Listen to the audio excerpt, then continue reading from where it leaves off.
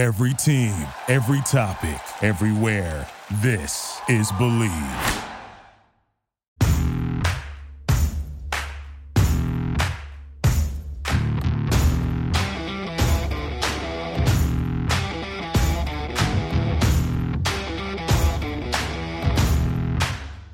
Peace, everybody. This is Dana Scott of the Inferno podcast, focused on the Suns, here with Dr. Patrick Battillo, a.k.a. Mr. Orange, the Suns super fan, and the legendary Isiah Thomas of the Phoenix Suns, Lakers, Dallas Mavericks. Also, you had a Nuggets jersey one time. You were signed by them at one point too, right?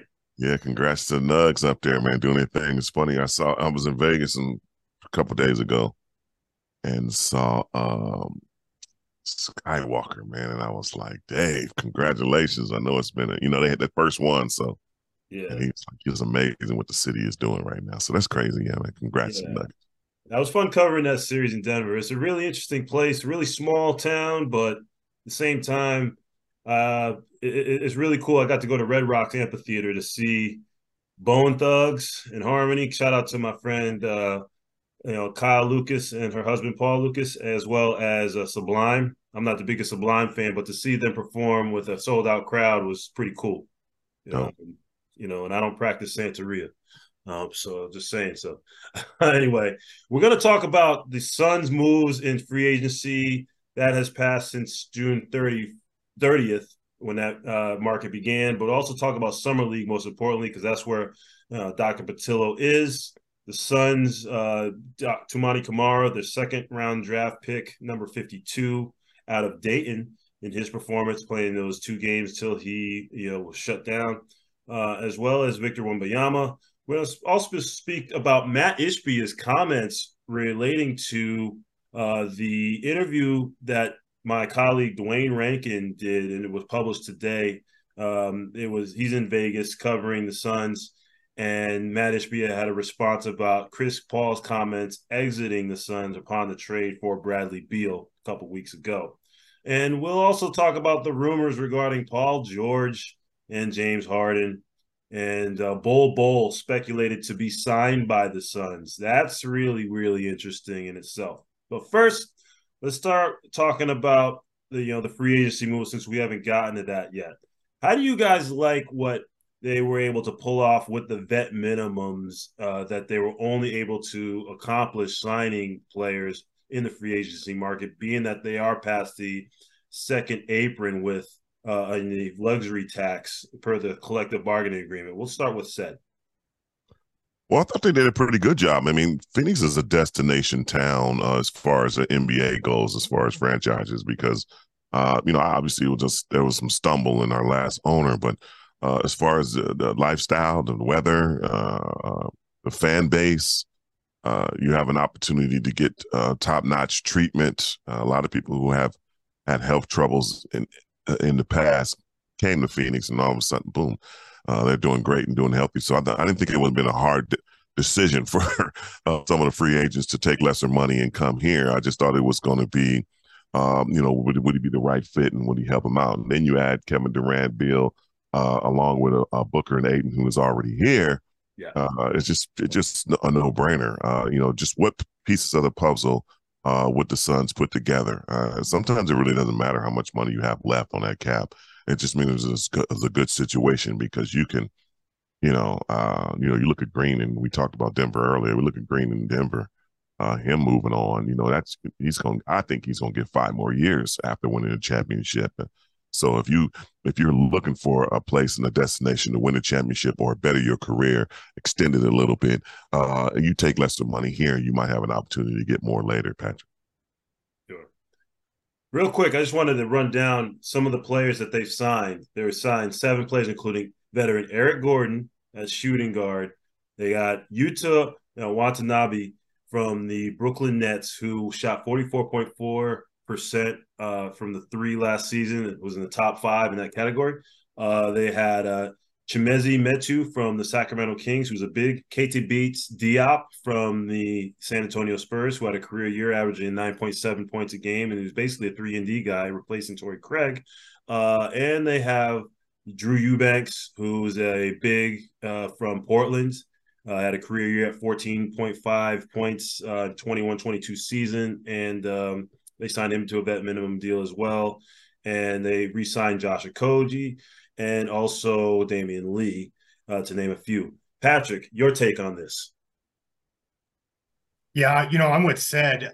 We talked about it in one of our last podcasts. I don't know if it was one before or two ago, but with regards to Phoenix being a destination, the players having to reach out and, get others to come here because we knew the financial situation, the Suns put themselves in with the moves that they had made. And I think, when you look at the total makeup as of now of who the Suns have signed and the list you just went over, Dana, I look at all of that and think, especially with a full season under our belt and a whole training camp, that this roster is much better than what we had going into the playoffs last year. Now, obviously, there'll be a ton going on between now and training camp starting, and then obviously looking at what that looks like as the season gets going. But really excited to see, what's been going on here at Summer League, how many guys have been here, just to support and show their love, the entire coaching staff being here also, just starting to build that chemistry and camaraderie. So I think, the Suns have done a great job with all of the signings, post the big moves that were made, when we talked about Washington and sending CP3 away and getting Beal. And so, I think I am really impressed with what they've done. Not surprised because, again, we talked about how much of a destination this would be, and especially with the key pieces that are here. So it's definitely looking like it's trending in the right direction. Yeah, and I agree with both of you guys. I mean, the Suns have added length. They've added a little bit of physicality and Drew Eubanks from Portland. They needed an enforcer that they missed out on having Jay Crowder last season, and they didn't really have that. Bismack Biyombo kind of was, but he wasn't really the guy that could give offense like Jay Crowder could. Jock Landale made up from that, but he's not really the bruiser type, and he's also a second-year guy still finding his way in the league. And shout out to him for getting that deal for 4 years at $32 million from Houston, who had the cap space to give him that as they're rebuilding with a young core. But I really like what the Suns did to get these guys basically to add a little bit of shot blocking in the middle. And if they get Bol Bol, they can put DeAndre Ayton to his natural 4 position. As I wouldn't say he's undersized as a center, but he's a traditional 4 as a guy who can basically get the rebounds and have the floater and jump shot off the fadeaways from the corner and mid-range. He seems more like he could be put in a natural 4 spot as he played at Arizona compared to the 5 as he's been playing throughout his career as a walking double-double. So what do you think about the prospects of him playing the 4 and having a guy like Bol Bol in the middle or Eubanks in the middle if they have a Twin Towers lineup to complement the other big 3 with Beal, Durant, and Booker? Yeah, it's scary because, obviously, Bol great at the 5, Ayton at the 4, but most importantly, real scary is definitely consistently having Kevin Durant at the 3 spot. If you look at that, I mean, obviously it's his natural position, but if you look at that, he doesn't have to carry on a situation where he's helping out. He's a bonus on rebounding.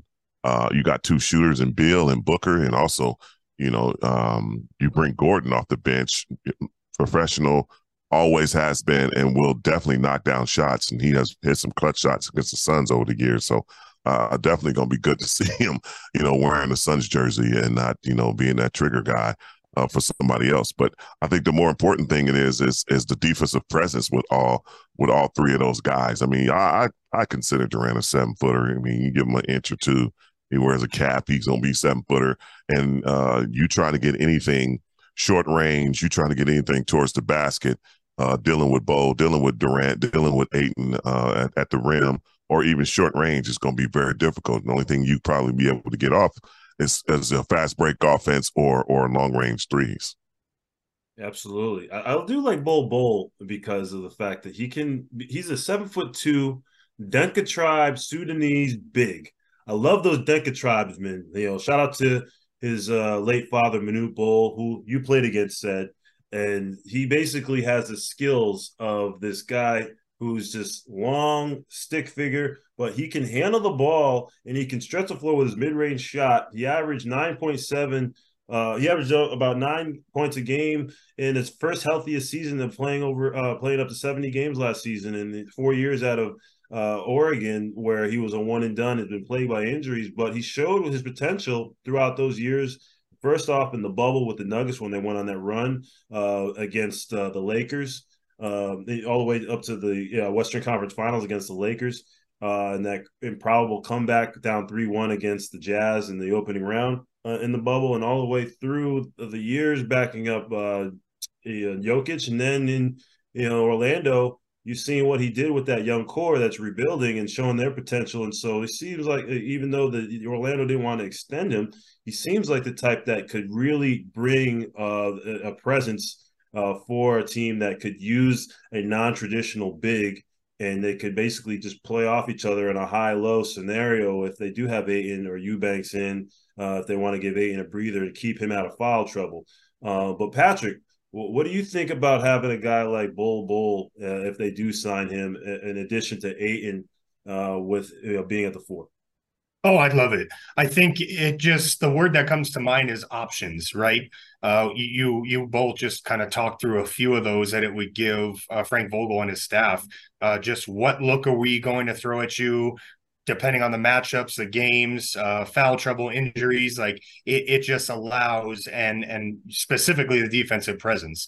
Obviously that's been an area of focus, especially last season in the playoffs. Is we need to improve that as a unit, and I think a lot of the acquisitions that were already made do that. But you add somebody like Bol Bol, I think that's kind of a game changer in an area that it's much needed. Whether that's backing up DA, playing alongside DA, again, it just opens up, that word I want to use is so many options that allow you as a coach, but also when you're looking at matching up against the Suns, it adds another variable that you have to game plan against. How will they leverage, this type of a lineup and rotations, and what is that going to look like? And anytime you can do that and make it harder on the opposition, you put yourself in a better situation. Yeah, I like the shot blocking element that they bring, because they didn't have that in playoffs. They needed a guy or guys like Drew Eubanks, who did have a career high in blocks at 1.3 last season. And Bol Bol is just, this freak of nature that can just stick his hand up and he becomes, 10 feet tall, with his wingspan. And so I really, really believe that could just bring a whole nother dimension, like you said, and make the Suns that much better for a further push, and give Ayton the breather that he needed when they didn't have anybody to back him up in the playoffs against Denver, when Ayton caught that elbow from, or the knee from Bruce Brown to the rib cage, and he couldn't breathe afterwards. And they didn't really have a guy like Biyamo. Biyamo's a guy who I do like, but he's 12 years in. He's 30 years old. He doesn't really do anything other than catch lobs. And, he's not the greatest at setting screens, because he always gets called for, offensive fouls, because he's almost like DJ Humphries out there on the offensive line, rather than actually setting a screen that DA or Jock could have done, and Jock is gone. So those are the types of things that I look forward to, of being able to have a guy who can catch those pocket passes like DA does, when you get a double team on Book or Beal or Durant, who can turn around and just basically teardrop it, or just shoot it from 15 to 18 feet out. So this segues also to the summer league games, and I'm seeing Toumani Camara. He's actually showing out. He had 20-9 his first game, and he had 11 points his second game. And I'm seeing Jordan Goodwin. He has some left left knee soreness, so that made him sit out or game 2, and they're being careful with him. But he came back against game 3 in their loss the other night to, what was it, the Pelicans last night. Yes, they played against the Pelicans, and shout out to Jordan Hawkins of UConn. My Huskies, he helped lead to a title this past April. And so even though Jordan didn't have a great shooting night, he was 1 for 12. But I do like what I see on the floor with Summer League. What are your biggest takeaways of Summer League since you're there, Patrick? Yeah, it's all right. Yeah, it's all right. I think I liked what I saw at Camara. I'm not a fan of, let me start with that. Why is the Summer League becoming this rest fest with all these rookies? Right. Like back-to-back yesterday. So Camara rested. Obviously, you saw after 2 games when Wembanyama got shut down. I'm just never a fan of that personally. So no matter when the time is, and it's a back-to-back, but you're playing, 4 games. And now you have all these days off before we play again on Friday. So that was a little just disappointing to me. I love how he attacks and he's very selfless. So those 2 areas I like. What I want to see him continue to grow at is, the first quarter he came out in game 2 on Monday night. Monday. And super aggressive that first quarter, 9 points. And then he scores 2 the rest of the game. And so a lot of that was a defensive wall. So anytime he was attempting to drive, they would just make sure they walled up in the paint, built a wall, and he was forced to pass. And so that's good, but you got to make adjustments, because if their game plan was to make you a non-scorer, they did just that for the rest of the game. You only getting 2 points. He has to be more consistent at the free throw line as well. So again, I know a little overly critical, but of course, getting the snapshot of these 3 games, that's what I would like to see, more from him. But love how selfless he is. That's great to see in a young player, especially coming into a system like this with Phoenix. It will allow him to flourish, but you also have to be able to read and react to what the defense is throwing at you. And that game, the Suns won. It was close at the very end, but had he been able to continue dominating like he did in that first quarter, the results would have been much, much better for the Suns, where they didn't have to navigate from there. But overall, and I really love, number 55. His both games, the last 2 games, I was able to watch, listen to his communication as a big, his presence anytime they were coming in the paint. I think it was interesting last night. He got subbed out towards the end, and then that's when New Orleans was able to go on their run. But when he's in the game, just on both ends, he's a solid presence, hustling for every opportunity to grab a rebound. And so, that was a plus for me. Is I think that young man is going to have an opportunity somewhere if he keeps playing at that level. It's real difficult too, because I got an opportunity to see both Suns games live, and also Victor too, both of Victor's games. It's a little different than when I was in summer league, and I'm not trying to compare the two, but you said one thing, Patrick, that you love the selflessness. Everybody overpasses now in the summer league. It's not really a dog that says, I'm gonna go out and get 20 shots. Everybody's a team player, but I think the reason why they shut a lot of guys down who will make teams. Obviously Victor's number one, and our picks definitely will make our basketball team, is because you're playing against guys that are fighting for their NBA lives. Like, one of the things that I saw with Victor is you had 5'2" guys trying to block his shot. And I'm like, that's in a regular NBA season, that's not going to happen. You know what I'm saying? Chris Paul is not going to leave his feet to try to block Wembanyama's shot. It's not going to happen. So a lot of times you see guys, they're going to come down wrong. They're going to come down crazy because they're playing extra hard. It's a lot of charges. It's a lot of attempted charges going on in the summer league. So you get that craziness. So when it comes to players at that caliber, I really do want to see them, for the fans, 1 or 2 games. But once they get, you can see some flashes there. I want you to pull them out and then give somebody who has an opportunity to really blossom and do some things. But I think the more important thing is the intensity of the Suns. And you probably got that from every team, but the intensity of the Suns in the summer league was really good. They were talking, they were communicating. Looks like they were really paying attention to details, and which is a good case. Not that they didn't do that in the past, but knowing what Vogue's going to come in and do is really get on the defensive side and make sure everybody is locked in on the defensive end to try to push themselves in a position to win a championship. And most of the time, when it comes to who they're adding to their roster, everybody always goes off a champion, and obviously we got to stop the Joker. And how do we stop the Joker? You go get another 7-footer to try to, maybe double team with 2 7-footers. You never know. And then you look at Milwaukee Bucks, they adding both Lopez brothers now along with Giannis. It's going to be real difficult to try to, if they come out of the East and try to get them in the finals. But the more important thing of both times in Summer League is to make sure they stay healthy and to see how they can adapt to the fast-paced physical game of the NBA. Yeah, for sure. And it's Trey Jemison is who really impressed me just from a hustle perspective. But yeah, even though we have the the 2 losses said, and we need to shoot better free throws. That was really disappointing in the games. Someone told me, "Oh, it's summer league. What do you expect?" And I'm like, I expect that out of my high school athlete. So I expect that out of anybody. I don't care if it's summer league. Like, you got to knock your shots down. But yeah, the intensity, the communication, you could just see the culture throughout the Suns. And like you said, it's always fun watching guys fighting for that opportunity, whether it's, NBA, G League, overseas. This stage and platform allow them that opportunity to be noticed because they know the world is watching. Yeah. There's a thing that I'm thinking about. Like, I agree with you guys about how do you load manage rookies? How do you load manage guys who need to prove themselves, guys who are basically the main attractions in the league? Now, I get the Victor Wembanyama thing.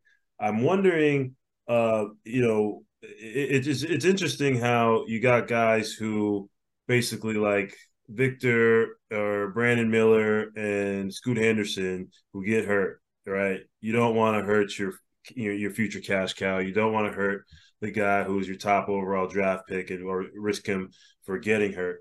But Victor, I understand because of the Britney Spears thing. He's already gained some notoriety, which is kind of weird in itself, as you got this Hollywood celebrity, one of the biggest, celebrities on the planet for the past 25 years, who taps him on the shoulder, and security guards, basically, gets in this, fracas with her somehow, and it just trouble finds him. You don't want him to have trouble finding him anymore.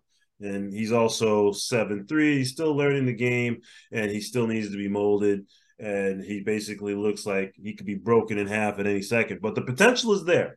So, but at the same time is these players need to be acclimated to the game because it is a totally different game than what they previously played in college or if it's overseas. And Victor Wembanyama even said that like about a year ago. He said that just yesterday regarding trying to, basically adjust to the game, where he says that it's less physical, more fouls overseas, and you basically are trying to he's trying to adjust to the fact that it's more athletic than it is overseas. And we've heard this for many times before from other athletes. And so we heard Lucas say this years ago.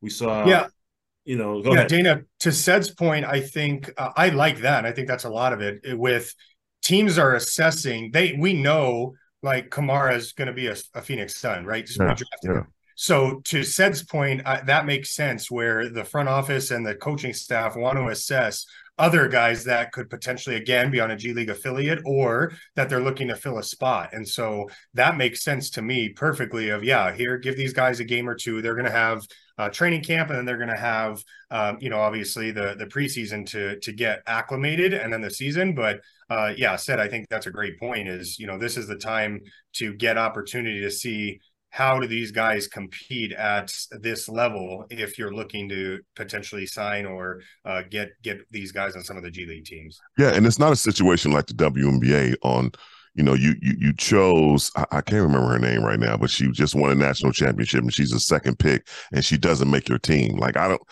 understand how, first thing that yeah, like that GM should be fired. If she's not going to make your team at the second pick, you should have traded her away or something. You should have got something for the second pick.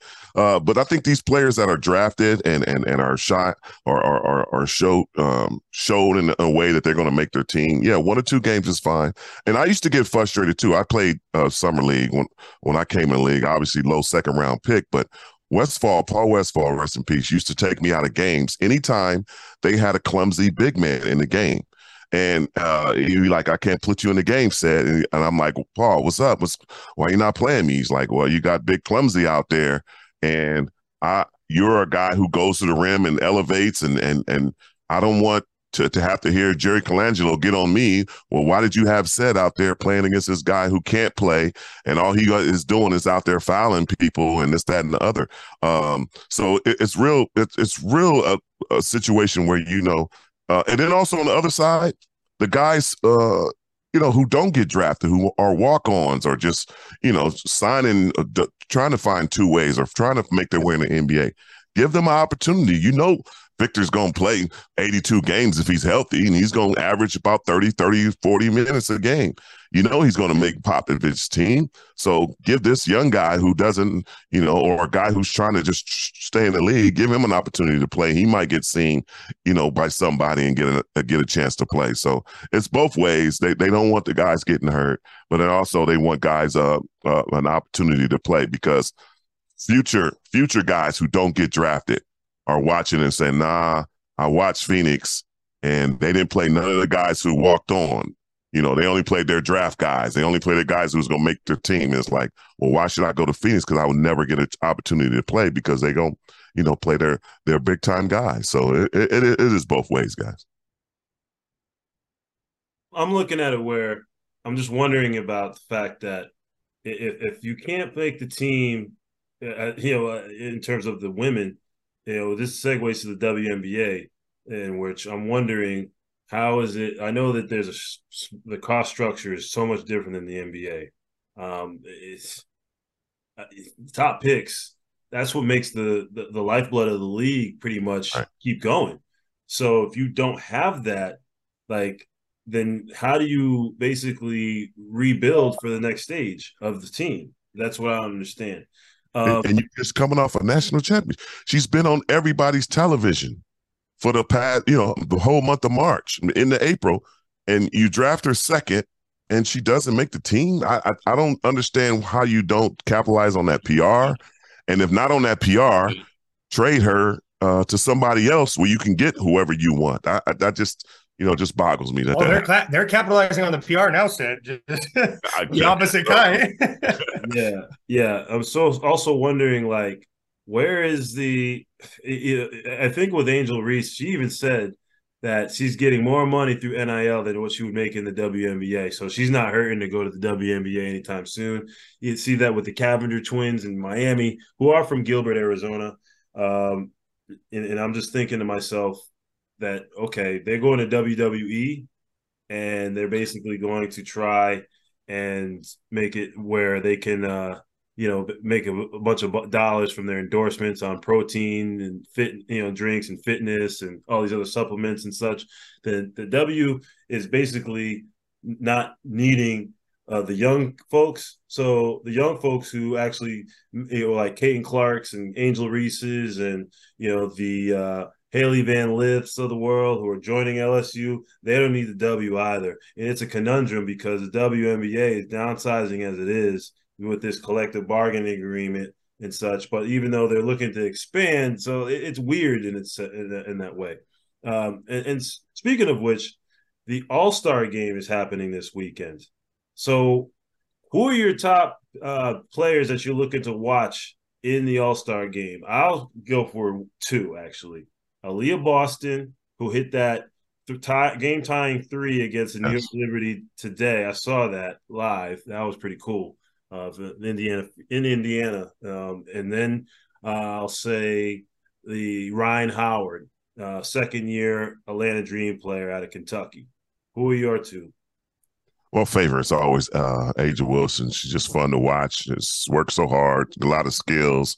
But then you can't deny Stewie, man. Stewie's just Kevin Durant's twin right there when it comes to being able to move, her height and how high she gets the ball on her lift, on her jump shot, her moves, her creativity, and she really stays calm. I hope that team of I want to call them the Big Five, but I hope they really keep that team together and watch them develop.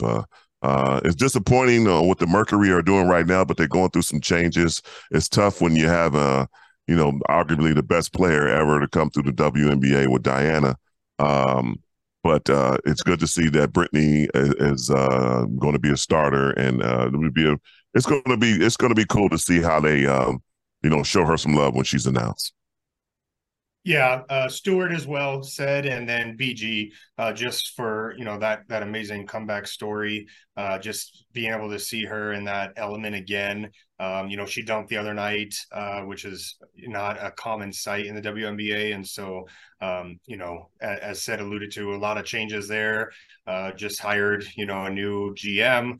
And, obviously the coaching situation, making the change, having the interim coach now. So definitely a year of transition, if you will, for the Mercury, but always going to be fun, watching the NBA All-Star or WNBA All-Star. Yeah, shouts out to Pip. He stepped down. He has done a great job over the years with the Mercury, and not only his years with the Suns too, but Pip is definitely. I'm not sure what he's going to do next, if he's do anything at all. But he has had a great basketball mind, and probably will continue to. Yeah, I believe said they're keeping him just in a different role within the organization. But to your point, don't know if that's all he'll do or something else. Yeah. I mean, also, I picked Ryan Howard because he was a replacement, actually. And so I like what Ryan Howard can do. She could drop 30, 40. I mean, she's just one of the best, all-around players that are coming up in the second year. And Aaliyah Boston, she's the number 1 overall pick, and she's a starter already, picked by Aja Wilson, who's the reigning MVP. I think that's something to be said about a player like that, who's coming from South Carolina, the most dominant team in college basketball the past 2-3 years. And then they basically just have this player who's the next great big. I do look forward to Brittany, and I love how she dunked.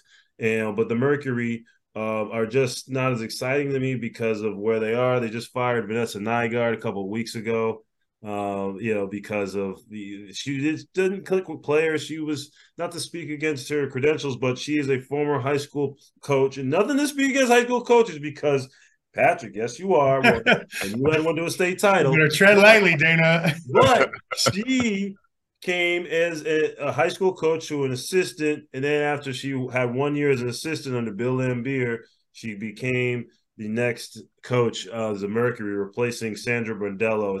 Sandy is a very, very, very, very tough shoe to fill.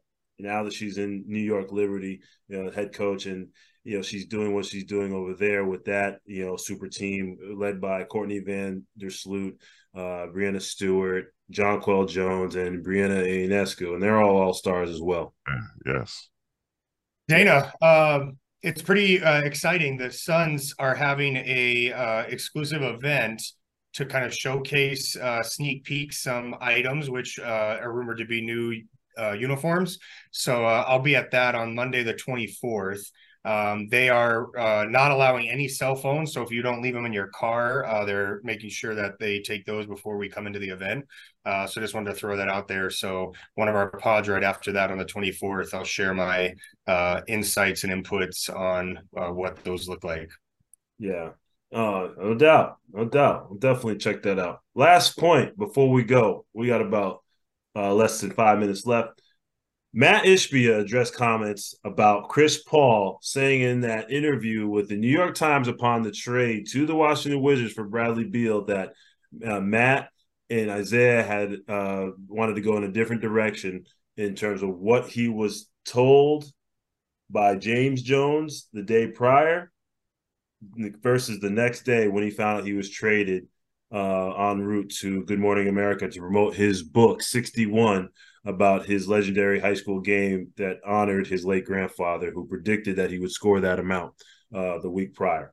So that being said, Mat Ishbia said that is untrue. He denied it. He basically said that Josh Bartelstein, who's Bradley Beal's agent, James Jones, Frank Vogel, and Matt himself were the ones who brokered the deal for Bradley Beal. Now, do you feel that this will basically put Mat Ishbia in the clear with this $182.5 million payroll, or puts more pressure on him to succeed now that Chris Paul is out of the picture? We'll start with Seth. Well, I don't think the pressure comes from Chris Paul. It comes from Kevin Durant. Getting Kevin Durant, his caliber of play, along with Devin Booker, Ayton, and Chris Paul when he was here, that automatically put pressure on you. Now that Chris Paul is gone, the pressure is still there. It didn't, his Chris Paul's, it's going to be a Hall of Famer, no question. One of the best point guards this game has ever seen, but that's not going to take away or add to his pressure that he has to win a basketball, that he has to win a championship with this lineup and his payroll. Chris, it happens. It's the league. Magic got Pat Riley fired. and they're best of friends. They've always been best of friends. It's just a game, and it is what it is. Whether Isiah said it or Matt said it or whoever conjured it up, it doesn't matter. You don't burn any bridges. You never know. Right. Chris Paul's an intelligent player. He may come back and coach after he's done in about 5 years. Who knows? He may come back and be a GM, a president, owner. Who knows? But it's no reason to try to point fingers at Isiah or Matt for trying to conjure up of him being out of there. If anything, I'm surprised he didn't point a finger at me because I said it a long time ago. If he doesn't win, he's gone. And that was on both sides. That was on Chris's side. I thought Chris would shop around and try to find himself a better situation to win a championship because the clock is ticking. And I thought that it's about time to get Devin Booker a different running mate. Somebody that he can either rely on or not rely on to boost his 20+ points up to 30+, or or reduce it down so the other person get 20. And that's what Bradley Beal can do. Bradley can get 20, 25 on any given night. Not, Chris had to be cooking that night to get that. No offense to Chris, but it's just the way it is. I just thought it would be a change. So, what do you think about it, Pat? Yeah, briefly is just, you hit it, said. To me, it's, look, Mat Ishbia is great friends with Isiah Thomas. He made that clear. If I became an owner, I'm going to have my best friend. I'm still going to talk to my best friend the same way I did. It does not mean that person's in the organization or making decisions. And so I think, I didn't like how Chris put that there. It was already out there, coming in when people put false reports. Isiah Thomas was going to join as this is. Ishbia, shot that down immediately. He shot it down again. Just move forward. They're friends. They're going to have conversations. The article you're referring to from Dwayne Rankin, Mat Ishbia made it very clear, all our decisions come from this executive team and the executive team only. That's it. Of course, I talk to all my friends about anything, but when it comes to decisions, they don't have a final say or an input into what those are. So I think that's that. Do I think it'll go away? No. I think Isiah Thomas was there yesterday. I sent a picture out just to get people, rallied up, and it's exactly what it did. Because Ishbia came out but sat away from Isiah Thomas, but Isiah Thomas sat right next to Frank Vogel. And so it's just an interesting dynamic overall. But I think it'll fade out over time, but initially it's not going to right now. I just feel like this scenario is kind of having Chris embody the video meme of Isiah that's been used time and time again about the dream teams. Like he had the criteria to be on the team, but that's not the way it went, And so, paraphrasing what he said, it's in that sense. I really, really think Chris is a great player, but sour grapes make papes, because his 15 million guaranteed turned to 25 in trade value when he went to the Wizards. But anyway, shout out to you guys, said, and Dr. Patrick Battillo, and also everybody listening. And shout out to my man Donis Henry, who was supposed to be on, but we did not decide to go in a different direction. Unfortunately, we couldn't click you on. We'll get you on next week, bro. We love y'all. Thanks for tuning in.